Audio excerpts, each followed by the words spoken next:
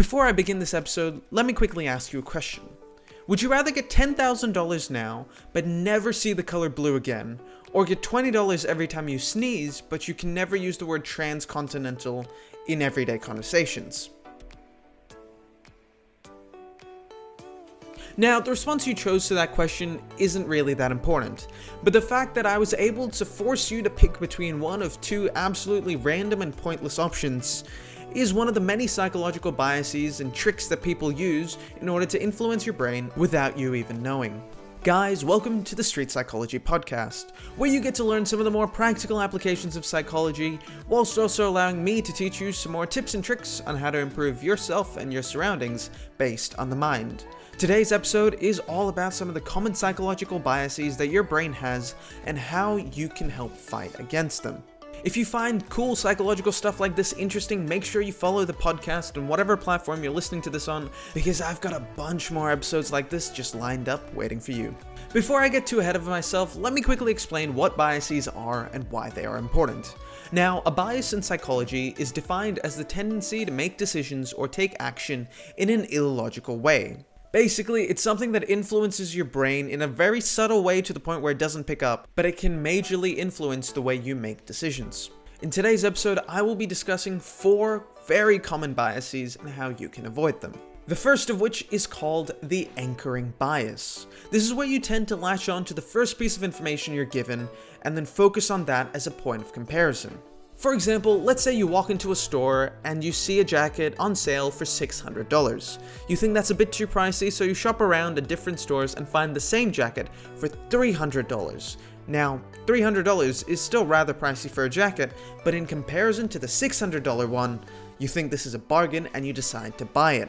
If the first piece of information didn't exist and you didn't see the jacket for $600, there's a chance you would not have bought it at the $300 price tag.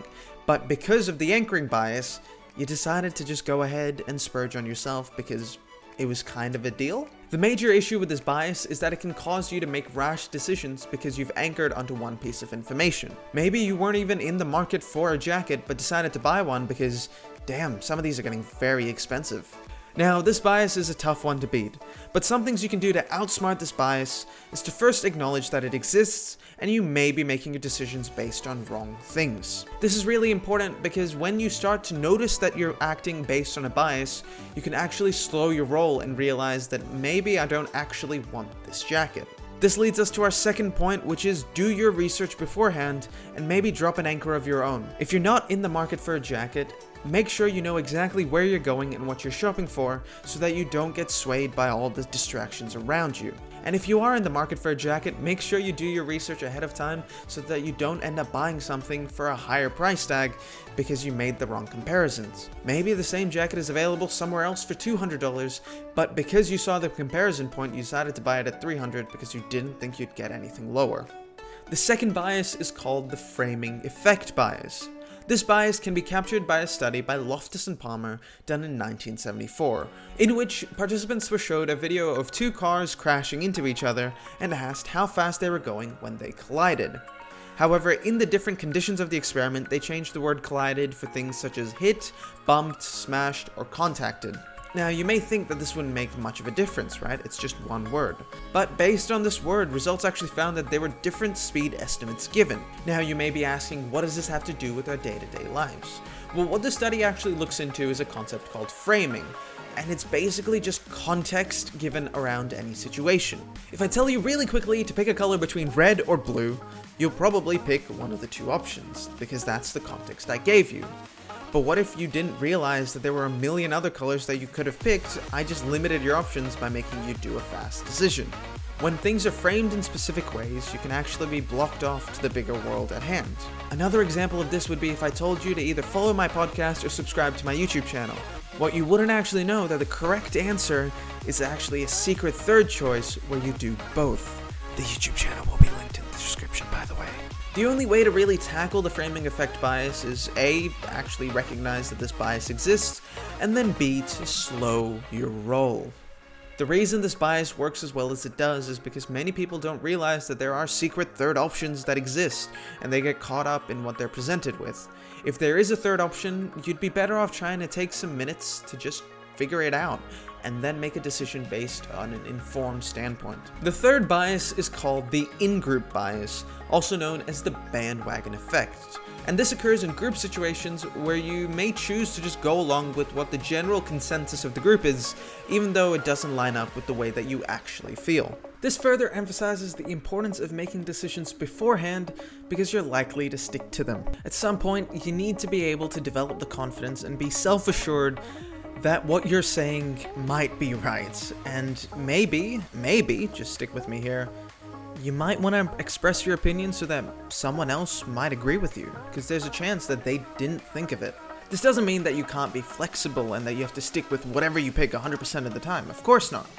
But maybe, and I know I keep saying maybe, but this is just me expressing my sarcasm, try and believe in yourself. Another extension of this bias is when we pick our friends over someone that we don't know, even though there's a chance that our friend may be wrong because, well, you're kind of stuck with your friends, so you might want to just agree with them. Defeating this bias can be quite difficult, and there's no real solution to it that doesn't involve difficult conversations. But sometimes you need to have the difficult conversation so that everyone can get what's best for them. Finally, the last bias is called the ambiguity bias.